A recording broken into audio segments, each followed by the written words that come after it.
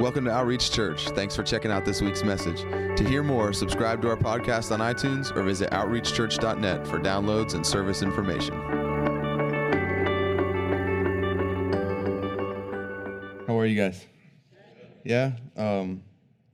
That line of even when I don't see it, you're working. Even when I don't feel it, you're working. Like, something about settling that in our hearts and in our minds of like, even if I don't see something happening, God, like I believe you and whether I see it or not, like I trust you. And I'm not going to like only live by what I see or what I hear by my senses, but I'm going to live by every word that's proceeding from your mouth. So all I need to know is not what do I see or what do I hear? God, what are you saying? What have you said? I just need a word from you, Lord. I need to know what you've said because you saw this situation before it even began, and you spoke a word that speaks to this. I just need to find you in this moment. And then I can rest and I can settle myself and anchor myself in you and in what you've said, and then I can let everything else just go on around me. I'm going to trust you. I'm going to get to the message because I feel like that there's something on God's heart for us because it's been continually something that's been brought up. And so I want to talk about that. But I feel the obligation to let you know before we start that as your pastor, I feel the burden to trailblaze and to, like a good leader, go before you and clear the way. And so I just want to let everyone know that we set up our Christmas tree this week. And so you are all now free to set yours up whenever you would like. Yes. It's the most wonderful time of the year. Like, I don't want to wait forever to start celebrating it. I love Christmas time. I do. I love everything about Christmas. Patty posted on Facebook and someone wrote, they were like, come on, Mary hasn't even told Joseph she's pregnant yet. I'm like, but wait a minute. 2,000 years before that, Isaiah prophesied the coming of Jesus. I don't need to wait for Mary to get a word. I got a word from the Lord 2,000 years before that. I'll set up my tree whenever I want. You're not the boss of me.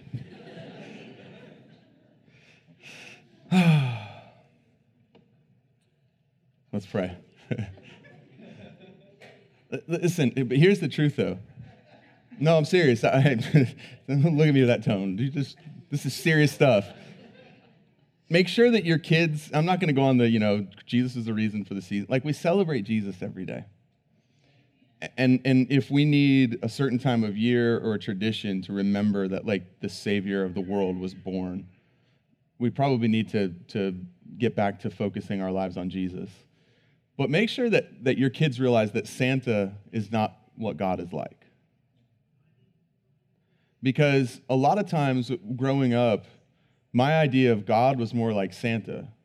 He's this wise, all-knowing man with a big beard that's up in the sky who sees everything you do and gives you what you deserved based on what you've done. Like, don't prime your kids for legalism. Make sure they know that, like, God's better than Santa. That he doesn't give you what you deserve based on what you've done. He gives you what Jesus deserved based on what he did because you're in Christ and you've accepted the sacrifice that was made on the cross. I'm serious because I think sometimes if we're not careful, we prime our kids for legalism because we teach them about, the idea of being rewarded for what you do and what you don't do. And if you're good, you get this. And if you're bad, you get that. And then along comes legalism and says, God's like that. He's in heaven. And if you're good, he gives you this. And if you're bad, he gives you that. And all of a sudden we have this idea of God that's based more on a man's idea of what he's like than the idea that he presented in himself when he sent his son to die on a cross before you did the first thing right. While you were yet in sin, while I was yet in sin, he sent his son to die on a cross for us. But the thing I want to talk about today a little bit is discouragement. And I feel like it's something that the Lord has really been after. And I don't like to be that guy. It's like, oh, it's this season or that season. Because I feel like Zach said, I feel like sometimes if we do that, we give ourselves permission to forget about amazing things as we move from one season to the next, rather than becoming part of who we are and something we take with us for the rest of our lives and build upon from there. But I do feel like right now there's something that God wants to deal with in the church of this topic of discouragement and disappointment. Because I feel like, honestly, in talking to people, a lot of times more of what we believe or expect is based on disappointment and discouragement than it is the words that have proceeded from God's mouth. Because we even, like when we hear a promise from the Lord, the first thing that we do if we're not careful is we start to think, yeah, but what about, and we go to a discouragement or a disappointment that invalidates the thing that God himself spoke from his mouth. As if when he spoke it, he didn't realize that was going to happen. Like he needs us to be like, God, I know you said this, but then this happened, so obviously what you said isn't true. But we do that if we're not careful. And we let our discouragement or our disappointment dictate how much of the Lord we'll actually believe and give ourselves permission to have hope for. And I feel like right now, hope is something that God is wanting to restore to his church. Because without hope, you can't have faith. Because faith is the evidence of things hoped for. In other words, like if I don't believe that there's something greater than what I'm seeing, then how can I live by faith? I can't. A lot of times I'm living by faith in what hasn't happened more than what he said would happen. And so I'm letting discouragement and disappointment dictate the way that I believe more than the words that have proceeded from his mouth. And so there's a big reason that happens a lot of times. And I want to talk about that today. Open your Bibles up to Luke chapter 7. I started to preach this message last service. I got to one side note of a side note, and it seriously, it was the rest of the service. Hopefully get through all of it. If not, it'll be next week, or I'll get to it in third service, and you can watch it on the podcast or on YouTube. But in Luke chapter 7, in verse 22, Jesus is giving an answer to some people that came and asked him a question. And the question that they came and asked him was, John the Baptist sent some of his disciples to ask Jesus this question: are you the one, or should we look for another? So John is the one who in his mother's womb leaps for joy when Mary walks in with Jesus in her womb. He's the one who, when he sees Jesus, says, "Behold, the Lamb of God who takes away the sin of the world." He's the first human being to declare who Jesus is as the Messiah. You realize, like, the demonic realm knew who Jesus was better than the Pharisees and religious leaders of the day knew who Jesus was. He said to them, he said, "You study the scriptures because in them you think that you have eternal life, but these are they that point to me." He's saying, here I am standing in front of you, and you're more worried about being right by what you know than actually letting what's right in front of you speak to you. And because your confidence is in your knowledge and understanding, I walk into the room and you let your confidence in your knowledge and understanding keep you from seeing me standing in front of you. And you keep searching in there, and that's supposed to lead you to me. That's never supposed to lead us to anything but Jesus. If knowing the Word leads us to a confidence in knowing the Word and not to a confidence in knowing Jesus, who is the Word, something is wrong. And so John declares who Jesus is. He says, "Behold, the Lamb of God who takes away the sin of the world." They come to him and they say, they're baptizing more people than you are. And John says, it's okay. He must increase. I must decrease. He knows who Jesus is. He says, I'm not even worthy to untie his sandals. He proclaims what Jesus is going to do. He's the greatest prophet in the Old Testament, according to Jesus. The greatest of all the Old Testament prophets. And yet, he finds himself in prison. And because life doesn't look like what he expected life to look like for a season of his life, he sends his disciples to Jesus and he says, go and ask him if he's even the one. Or should we start looking for somebody else? You have to be pretty discouraged.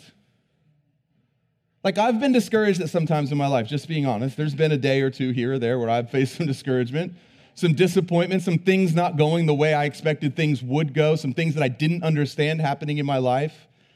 Hard things sometimes where you look and you go, this is not what I expected from life. I never thought I would end up here. I remember having that distinct thought when we were in the waiting room of the ICU when Aaliyah was back there in a coma clinging to life and they're saying that she's not going to make it. And I remember praying, saying, God, I come here to comfort people. I'm not the guy in the chair that everybody's coming to see. I'm the one who goes and sees them. I never thought I would be here.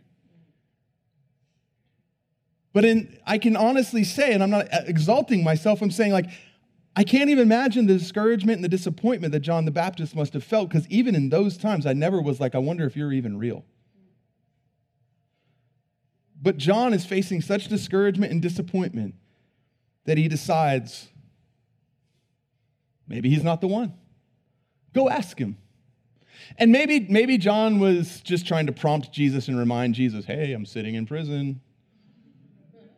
You kind of promised you were going to set the captives free. So his disciples come to him and they say that, and this is Jesus' answer. Luke chapter 7, verse 22. He answered and said to them, go and report to John what you have seen and heard. The first thing he says is what he's seeing and what he's hearing right now is leading him somewhere he's not supposed to be. I want to change what he's looking at. I want to change what he's listening to. Jesus says, you're in that place of discouragement because of what you're looking at and what you're listening to. So the answer isn't just yes. He doesn't just say, oh, go tell him yes. Why? Because he understands. Simply saying yes isn't going to solve anything because it's not a yes or no question. It's actually I'm having a question and a doubt because of what I'm looking at and because of what I'm seeing and because of what I'm hearing. So he says, the first thing he says, you go and do this to John's head. That's what he says. You take his eyes off of what he's looking at and put them on something else. Close his ears to what he's been hearing and start speaking something different. And look what he says. Go and report to John what you have seen and heard. The blind receive sight, the lame walk, the lepers are cleansed, the deaf hear, the dead are raised up, the poor have the gospel preached to them. Blessed is he who does not take offense at me. He lists everything that he said he was coming to do when he announced himself, when he walked into the temple, and he quoted the book of Isaiah, except for one thing. He leaves off and the captives are set free. Why?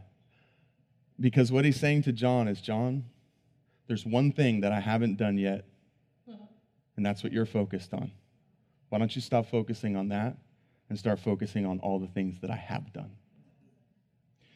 Because the focusing and putting all of your hopes and all of your attention and even your system of belief on one thing has caused you to doubt everything. So why don't you stop staring at that? And why don't you stop making that your litmus test for me being who I say that I am? And actually look at everything that I am doing and let that be the thing that you're looking at and that what you're listening to. I've been there where it's like, well, God, if you're real, like if you ever have that come out of your mouth, if you love me, just stop. Because whatever's coming next is not good. Because what you're saying is, God, I am questioning everything I know about you because of one thing that I don't understand.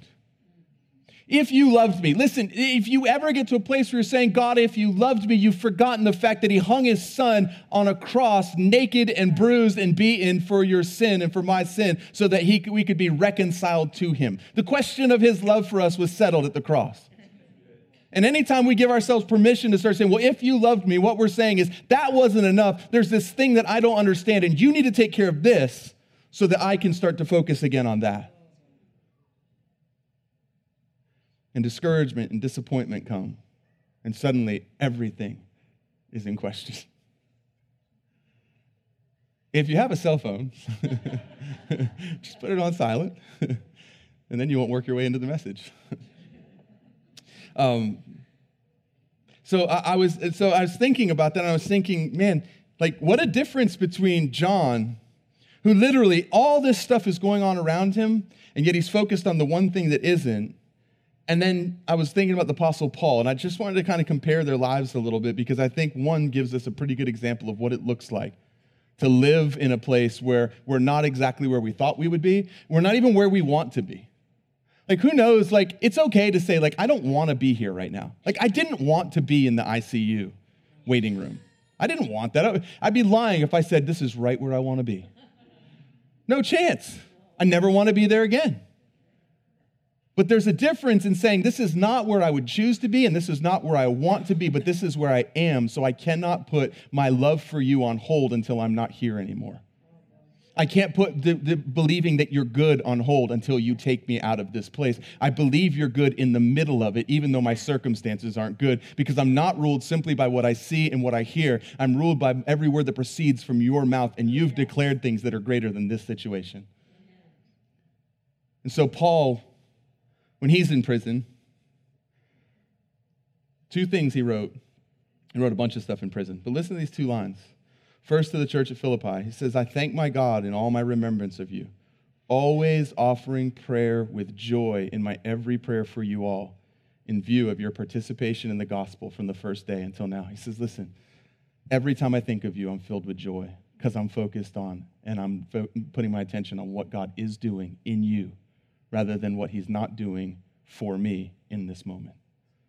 He doesn't say like, yeah, it's cool, and as soon as I get out of here, I'll be joyful because then I can get with them and celebrate. He says, no, I'm filled with joy even being in this prison because my eyes and my attention and my focus is on what God is doing rather than what he hasn't done in this moment. I'm not going to put joy on hold until God does the thing I think he should do. I'm going to live with joy even if he doesn't until I either get to that place or I'm standing before him. But I'm not going to put joy on hold simply because of something I don't understand or a situation that I don't like. I won't give myself permission to do that. Ephesians, for this reason, I too, having heard of the faith in the Lord Jesus, which exists among you and your love for all the saints, do not cease giving thanks for you while making mention of you in my prayers. So just think about this. On one hand, you have a man who just wants to be out of prison. That's it. He wants to be out of prison. I'm sure he had great reasons. He's probably thinking, I could be out there. I could be doing more for the kingdom. And even if we dress it up the best, he wants to be out of prison. And he's so frustrated and disappointed with the fact that this Jesus, who came to do this thing, and it's a true promise God made. He said he came to set the captives free. Like sometimes there's a promise and we're not living in the fruit of it in that moment. That's reality. Like we don't deny it and be like, no, I'm actually totally set free. No, actually right now you're in prison. No, I'm not in prison. Well, that just makes you in denial. But it still leaves you in prison. Paul's way of getting out of it or of dealing with it wasn't to deny that he was in prison. It was to deny that prison would get into him. Yeah. And so he says, I'm going to focus on what God is doing, and I'm not going to let what isn't happening right now or where I am right now dictate that. And so think about this. Just look at the perspective it gives Paul. So because he has that perspective, when he and Silas get bound and chained in Acts 16, and they take them to the innermost part of the prison. You guys, we've talked about that before, like the innermost part of the prison. Everything sloped to the middle. That means everything that went on in the prison all made its way to the innermost parts, and that's where they're chained. They're in the worst place you could be, in the worst place that you could be. And it gets late at night. And how many of you guys know that, like, discouragement loves to come and attack you when it feels like you're at your weakest? So late at night, you've been up, it's been a long day, you're exhausted, your mind is starting to get tired, you're physically exhausted, maybe you're hungry. And all of a sudden, here comes that voice of discouragement. And that's probably the easiest time to grab a hold of it because it's late at night, you feel alone, you feel abandoned, all these kind of things, these thoughts come. What Paul and Silas decide to do in the middle of the night is to sing praise and thanksgiving to the Lord. And here's the point. They hadn't read the book of Acts to know that when you do that, God will open the prison doors. They didn't have their manual and go, okay, wait a minute. Oh, here we are. Okay, this is the time when we're in prison. What are we supposed to do? Let's sing and praise, and then God will shake the prison, and the gates will open, and we'll walk out of here. They don't have that. What do they have? A genuine love for him that's not based on their circumstance or their surrounding. It says, even if I'm in the middle of the worst place, I'm going to praise him because he's worthy of being praised, because he's better than my circumstances, he's better than my surroundings, and because I'm not going to let external things dictate my inner world. And so what's inside of them comes out rather than what's outside of them coming in. You realize, like, that's the battle that we're in, is when Paul says to stand firm. It's not that you're trying to get somewhere. It's that you're standing in that place. Like, people are, when we talk about being set free, I think sometimes, this is a side note, but I think sometimes we have this idea that we're waiting for this lightning strike moment where suddenly we'll be free, and then we'll never, ever have to worry about that thing ever again. And that may happen, but the truth of the matter is the minute that you look to God and you say, Father, I just want to be free from this thing. I don't want this in my life ever again. I hate it. Would you just take this desire from me? Here in as free in that moment as you will ever be in your life because your heart says, I don't want it. I choose you. You're better. Now it's about guarding your heart so that that thing that you don't want doesn't find a way back in. It's not inside of you. There's nothing wrong with you. Jesus was tempted in every way common to man, yet without sin. That means there was nothing wrong with the fact that that thing out there wanted to find its way in. It was the way that he responded to that. And the way he responded to it was what? By choosing something better, which was the word that proceeded from God's mouth. You're as free as you will ever be in that moment. Now the battle is to stay free. That's why every day you wake up, you deny yourself, you take up your cross daily, and you follow Jesus. Because if you're not living selfishly, how many of those things that you hate could actually end up in your life? Just be honest. If you're not living for yourself at the expense of other people, what could possibly work its way in? There has to be something in you that desires what you want more than what God wants or what's best for other people in order for that thing to find its way in. Stop waiting for the lightning strike moment and realize you have been set free, and it was for freedom that you were set free. Now you just stay in that place of freedom, which means what? I don't make any little compromises that would allow that thing that's out there to get its set way back into here, because it has no place in me. There's nothing wrong with me. You're okay. If your eye is single, your whole body's flooded with light. That means if you're looking at Jesus and he's your answer for everything, your whole body's flooded with light. How much of your body is filled with darkness if your whole body's flooded with light? Come on, there's not two things inside of you warring against each other. Your whole body's flooded with light. Will a selfish desire try to raise itself up? Absolutely. Will the enemy try to pull you in a different way? Absolutely. Will there be temptation that comes in front of you? Absolutely. And the way that you respond to that determines whether you stay free or you submit yourselves once again to the bondage of slavery to sin, which is what Paul wrote to the Galatians. He said, why would you then, now that you've been set free, why would you now present yourselves as prisoners, as slaves once again to the bondage of sin? In Romans, he says, don't you know that you are a slave to the one that you present yourself as a slave to, whether to disobedience and sin or obedience and righteousness? In other words, you get to choose. It's the difference in being born again and not being born again is when you were born again, you didn't have a choice. Your master, what you were slave to, the thing that drove you, that was Lord of your life, was selfish desire, selfish ambition, and feeding you at the expense of others. You become born again, a new creation. The spirit of this world is gone. The Spirit of God takes up residence inside of you. And now you can still choose to do the wrong thing, but it's at the expense of who you are, not because of who you are.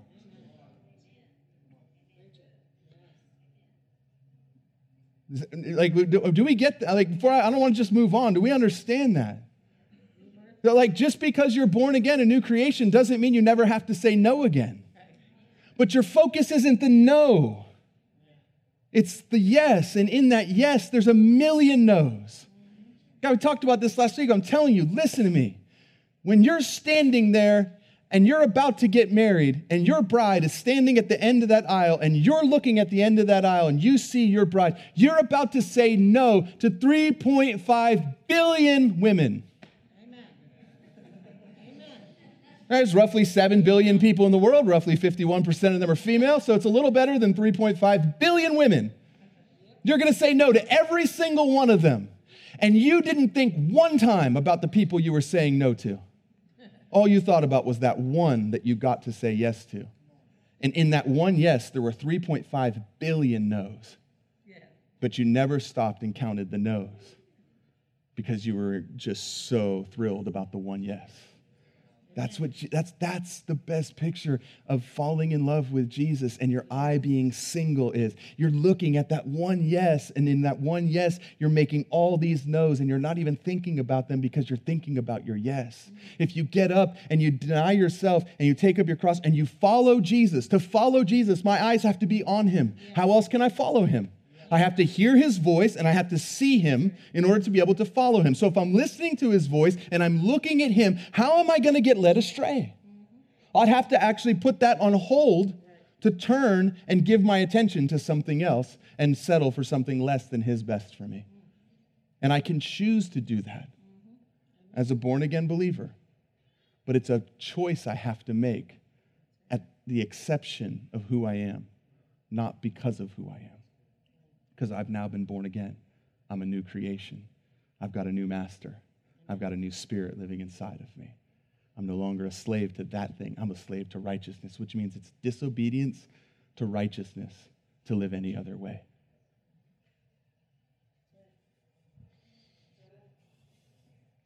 Thank you for that thundering amen. All right. So I was just thinking about the difference in these two, and I was thinking, man, what a difference it makes, because John's thinking, I just want to get out of here, and Paul's thinking, he's so good. One person's focused on what Jesus isn't doing. One person, according to his own words that he wrote, is focused on what Jesus is doing. I'm thanking God because I'm hearing about what he's doing. Jesus said, the reason John's asking me this question is he's taking his eyes off everything that is happened. So go tell him about what I am doing to take his eyes off what I'm not doing. Paul says, I'm looking at what you are doing, and I'm thanking, and I'm constantly giving praise. And so when I end up in prison, rather than asking Jesus, where are you? I thought you were Lord. I thought you were Master. I thought you came to set people free. I'm praising him, and I'm worshiping him because he's worthy, and this doesn't decide his worth. And look what happens, though. The prison doors get opened because of an earthquake that shakes the prison. And this is one thing I love, because the perspective that Paul has is what makes him live this way. He sees the one who had the key that could have let him out the whole time he was in there. He sees the bad guy, the jailer, the one who was responsible for probably deciding where they would be kept, for putting them in the worst place, for locking the gate behind them, for turning it with a key, for walking up. He could have let them out anytime he wanted. He's the villain. But he's not the villain to Paul. Because when the gates open, rather than running out and thinking for himself, Paul looks and sees the guy who has been the bad guy in the story, who we would be so busy blaming and hating behind bars. He says, don't do that. Don't harm yourself. Why? He says, I'm not here so that I can get set free. I'm here so that you can. Yes. I'm not worried about me. I'm worried about you. If those gates are open, I'm not going to run away and leave you to kill yourself. I'm going to run to you, and I'm bringing heaven with me. That's the difference in the perspective. That's why we have to live with that perspective. Otherwise, we get so focused on ourselves that if God was to open a door, we go running through it because of our selfish desire, rather than running through it and seeing, wait a minute, there's somebody that needs Jesus. So what does he do? He preaches the gospel to him. And not only him, it says he goes to their house and he preaches it to the whole household. And then he goes back to jail. They say, oh, they're going to set you free. He says, no. It's not going to happen that way. They're not going to just quietly get me out of here. I want everybody in prison, and I want everybody else to see the deliverance of the Lord. Amen. And it says, the very last verse in Acts 16 says, and they walked out of the prison, and they went to the household of Lydia. Meaning what? After they preached the gospel in someone else's house and ate and baptized people, they turned around, they went right back to that place. Why? That place has nothing to do with how Paul's doing. Nothing. You think that if you could just get out of that place, you'd be doing okay. I'm telling you, you're doing better than you know, and that place would be transformed if you would stop thinking that's the problem and start putting your eyes on the answer. Yeah. I promise you. So what got John there? I wrote a few things down. I've got some time. I'll close up with this stuff. Well,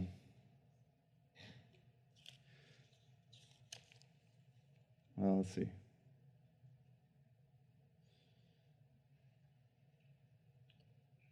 Psalm 22 says, I will tell of your name to my brethren. In the midst of the assembly, I will praise you.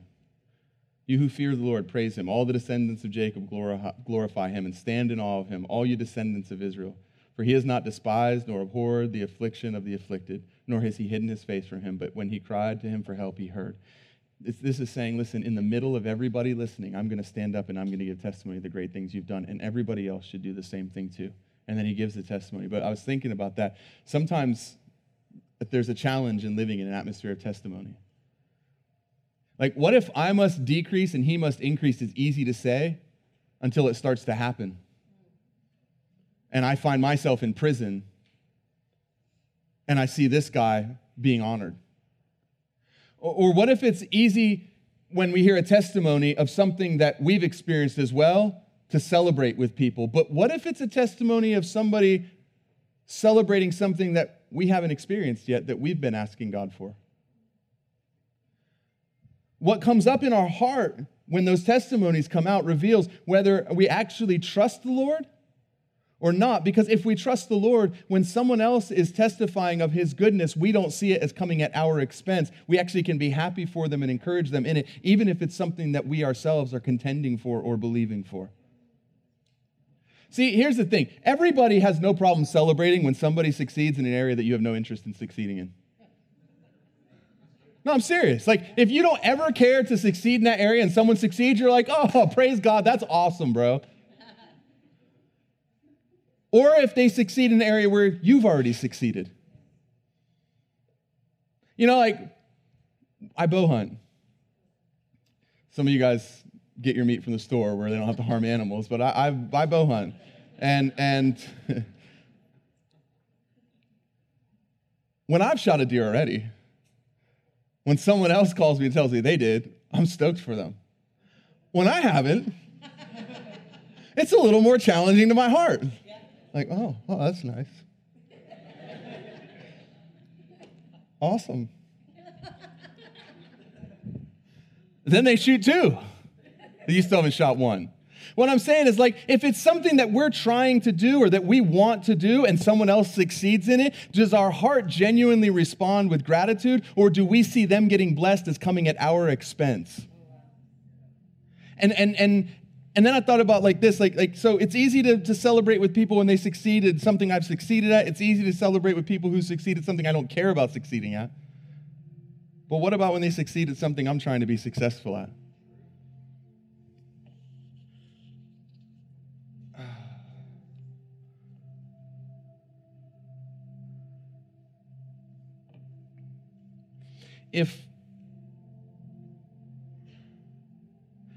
This is what I felt like the Lord was saying, and I'm going to go forward and then go backwards to it.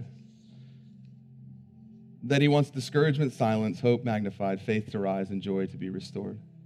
I have this verse written down. Zach actually quoted it during the transition time. When the Lord brought back the captives ones of Zion, we were like those who dream. Then our mouth was filled with laughter and our tongue with joyful shouting. Then they said among the nations, the Lord has done great things for them. The Lord has done great things for us. We are glad. And I was thinking about how easily we can let disappointment and discouragement be the thing that we focus on. And when we focus on disappointment and discouragement, then even other people's testimony drives us deeper into disappointment and discouragement, because even when somebody testifies of God doing something amazing, if we're not careful, we let that be another reminder of what he hasn't done for us. And the longer we keep our focus on discouragement and disappointment and what hasn't happened, the easier it is to stay in that place and the harder it is to actually lift our head and look to what he is doing and what has happened. And this is, so turn to your Bibles. You won't hear a whole lot of preaching out of Lamentations, but turn your Bibles to Lamentations chapter 3.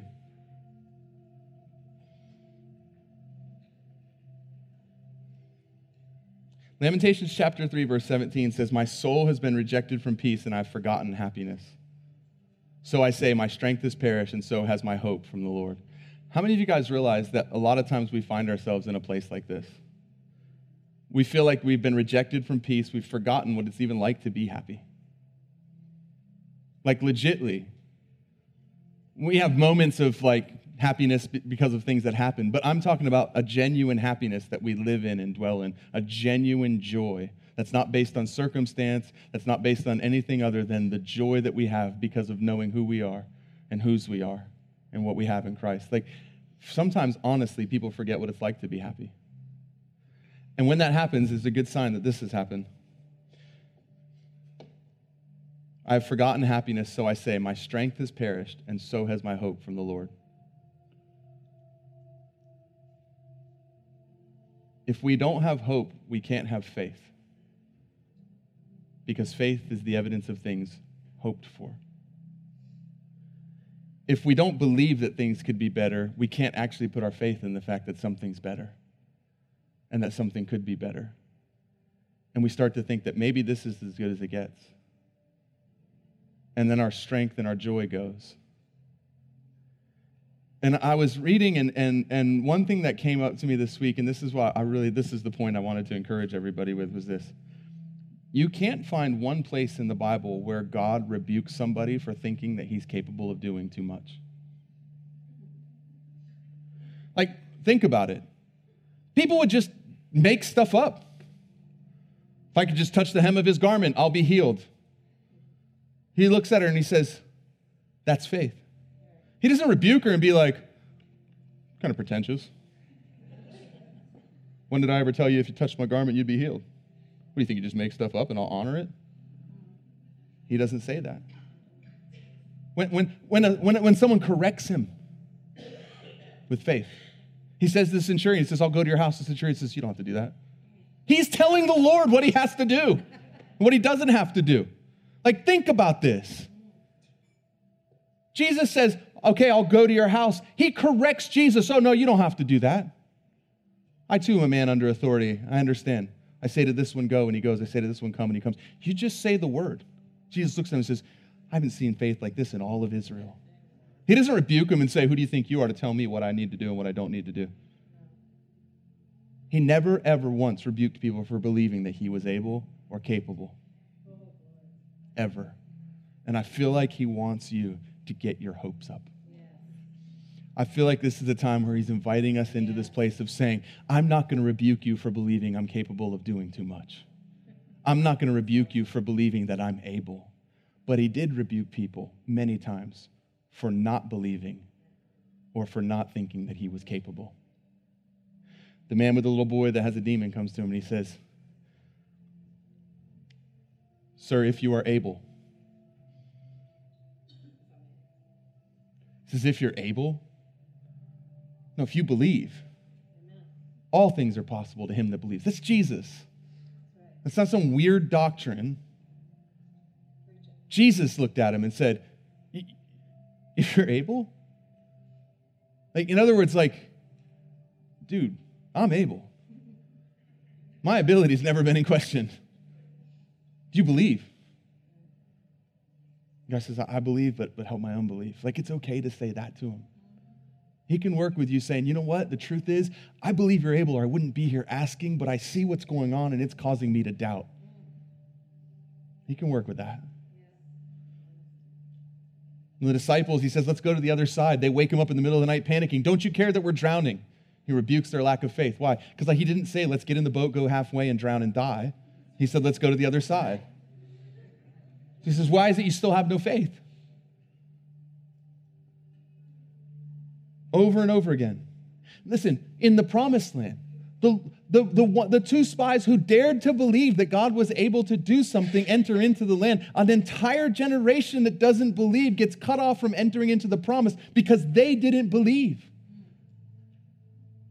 He never, ever looked at somebody who asked him to do something or said he could do something and said, I don't know where you get your ideas about who I am and what I'm able to do, but that's a little overboard, buddy. He sees friends that rip a roof apart. He doesn't say, dude, that's destructive. He doesn't say, come on, what are you guys doing? He's not like, hey, who's going to pay for that? Who's going to fix that? Like, that could all get sorted out later. The thing he sees is they believe. Amen. And when he saw the faith of the friends, he said to the man, be well. I feel like God wants to deal with two things. One is discouragement and disappointment that is speaking louder than his word. He wants to crush that. And the way he wants to crush that is the same way he crushed it with John, by saying, listen to me. Quit looking at the one thing I haven't done yet, the one thing you don't understand, and put your eyes on everything that I am doing and that I have done, and let that be your focus, and let that be what you look at and what you hear.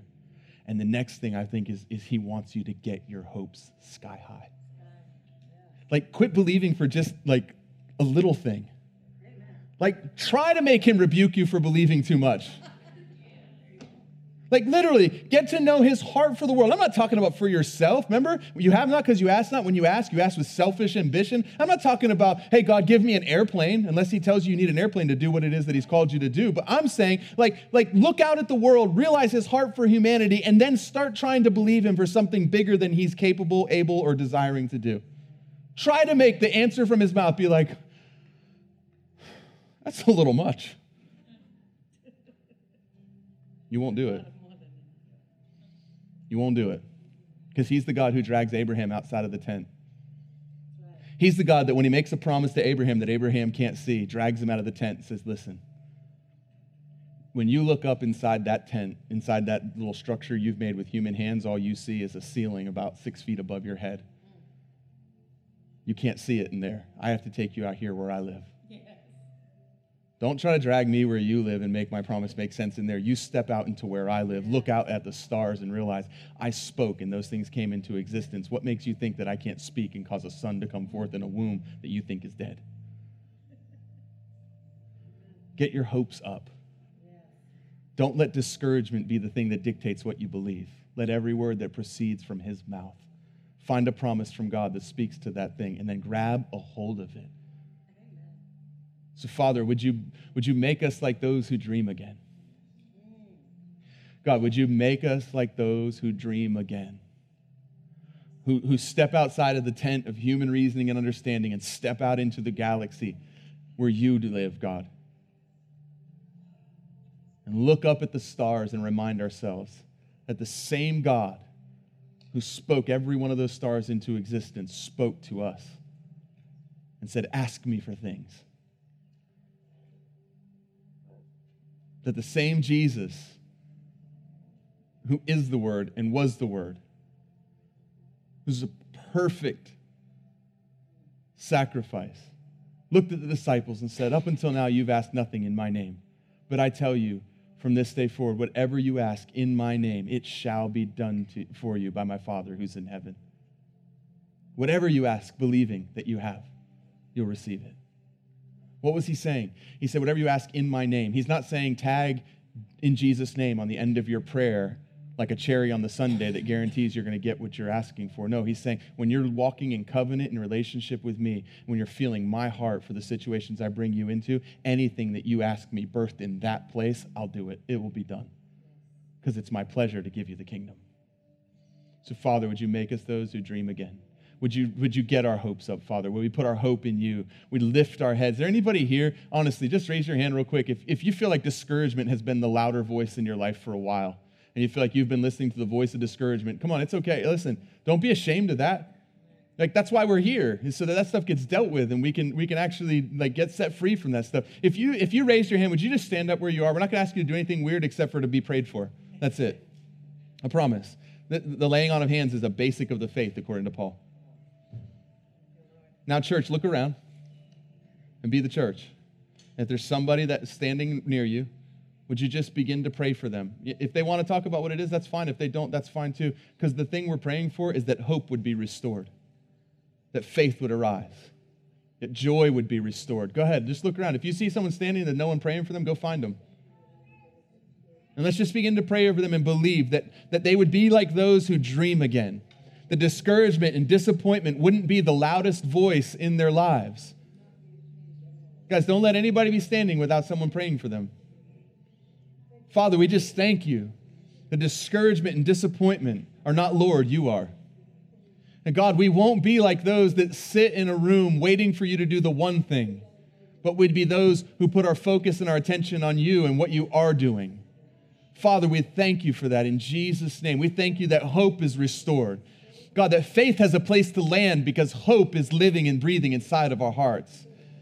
God, not a hope like I hope it doesn't rain today, a hope that is a confident expectation of good because you are who you said you are and you do what you said you would do. Father, let that kind of hope arise in our hearts. God, let us believe you for things far beyond what we would have ever been capable before. Let us dream your dreams, God. Let us delight ourselves in you and trust you to give us the desires in our heart. God, let us not feel ashamed or condemned because of what we haven't, God, but let us be excited and be filled with hope because we look forward in expectation of what you have in store for us. In Jesus' name, amen.